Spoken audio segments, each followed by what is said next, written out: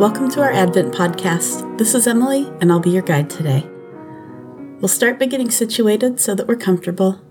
I invite you to take a few deep breaths and just slow yourself down a little as I read a variation of a prayer of St. Patrick to shift our focus. I breathe in peace as I stand today, calling on the source, the wellspring, and the living water, believing in the threeness, witnessing the oneness, on my way to meet you face to face. Now let's spend about 1 minute using part of this prayer as a breath prayer. This is probably getting familiar to you by now. So on the in-breath, we'll say, I breathe in peace. And on the out-breath, as I stand today. I breathe in peace as I stand today. Go ahead.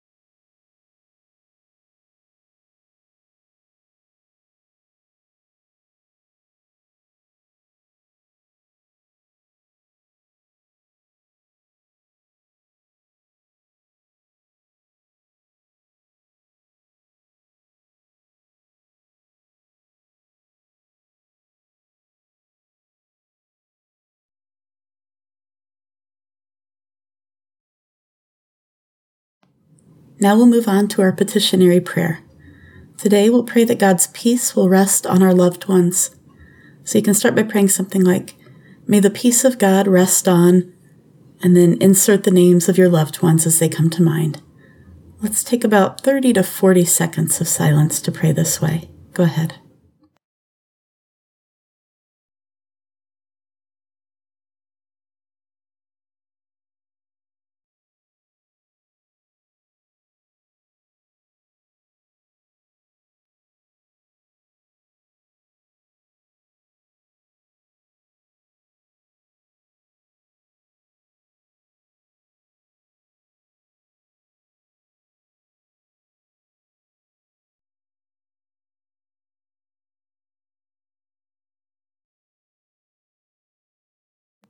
And now we'll have our story from the Advent book, All Creation Waits, written by Gail Boss and illustrated by David Klein.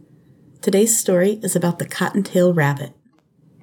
Nose pressed to the cold glass, I squint through the grainy gray dusk filling up our backyard already at 5 o'clock.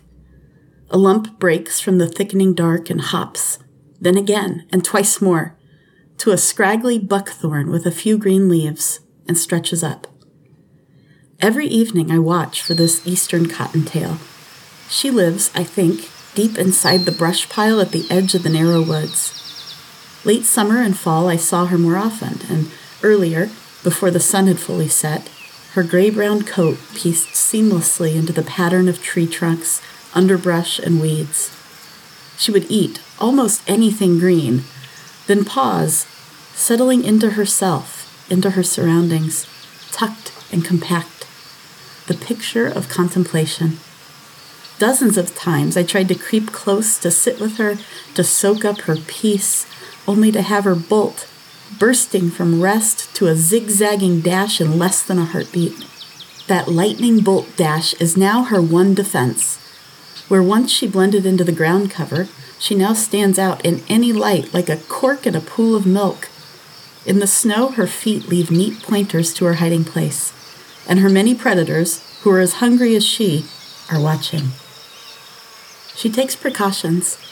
She doesn't venture out until the dusk is as dark as her coat.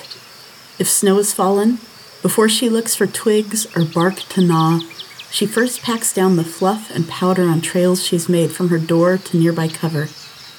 Even an inch of snow bogs her bolt. Keen escape artist that she is, she keeps 3 or 4 trails, alternates routes, groomed for fast getaway.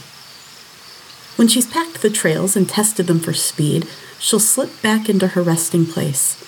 Just a shallow hollow she's scraped in the ground beneath the brush pile or a tangled thicket or the tint of a young spruce tree. She could dig a burrow to hide underground. She's got the feet for it. She'd be warmer there. And trapped. No space for a zigzag dash.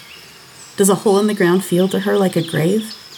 She chooses instead a brushy hermitage above ground, and there draws herself in, concentrating all her warmth inward. It will be warmth enough, mostly. A few of winter's sharpest days will force her to crawl underground into an abandoned skunk or woodchuck den. Barely in. She'll huddle near the exit, alert, waiting for the first gentling of the cold. More than the hole's warmth, she wants space to leap and bound away. In exchange for space to artfully dodge the hunters that pursue her, she must be still, very still, when she can. She must shelter herself, warm herself. She's practicing now. Beneath the buckthorn, she's gathered herself, ears laid against her head, settled on the fine first snow. Utterly still, she is utterly alert. In her stillness is her leap. So in the story, the author talks about the alertness of the cottontail as it waits for safety. And that made me think of when the Bible tells us to wait on the Lord.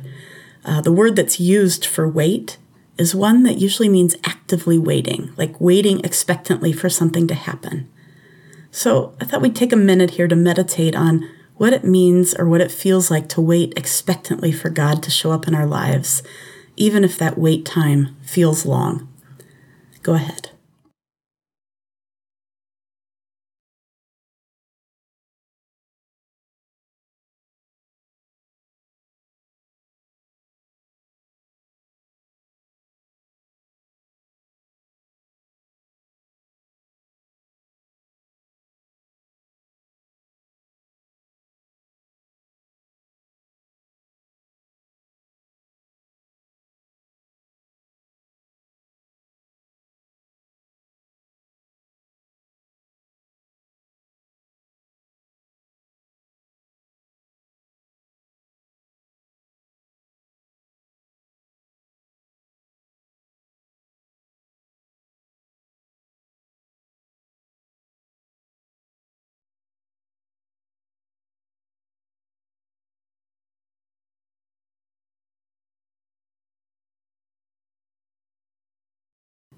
And now our benediction.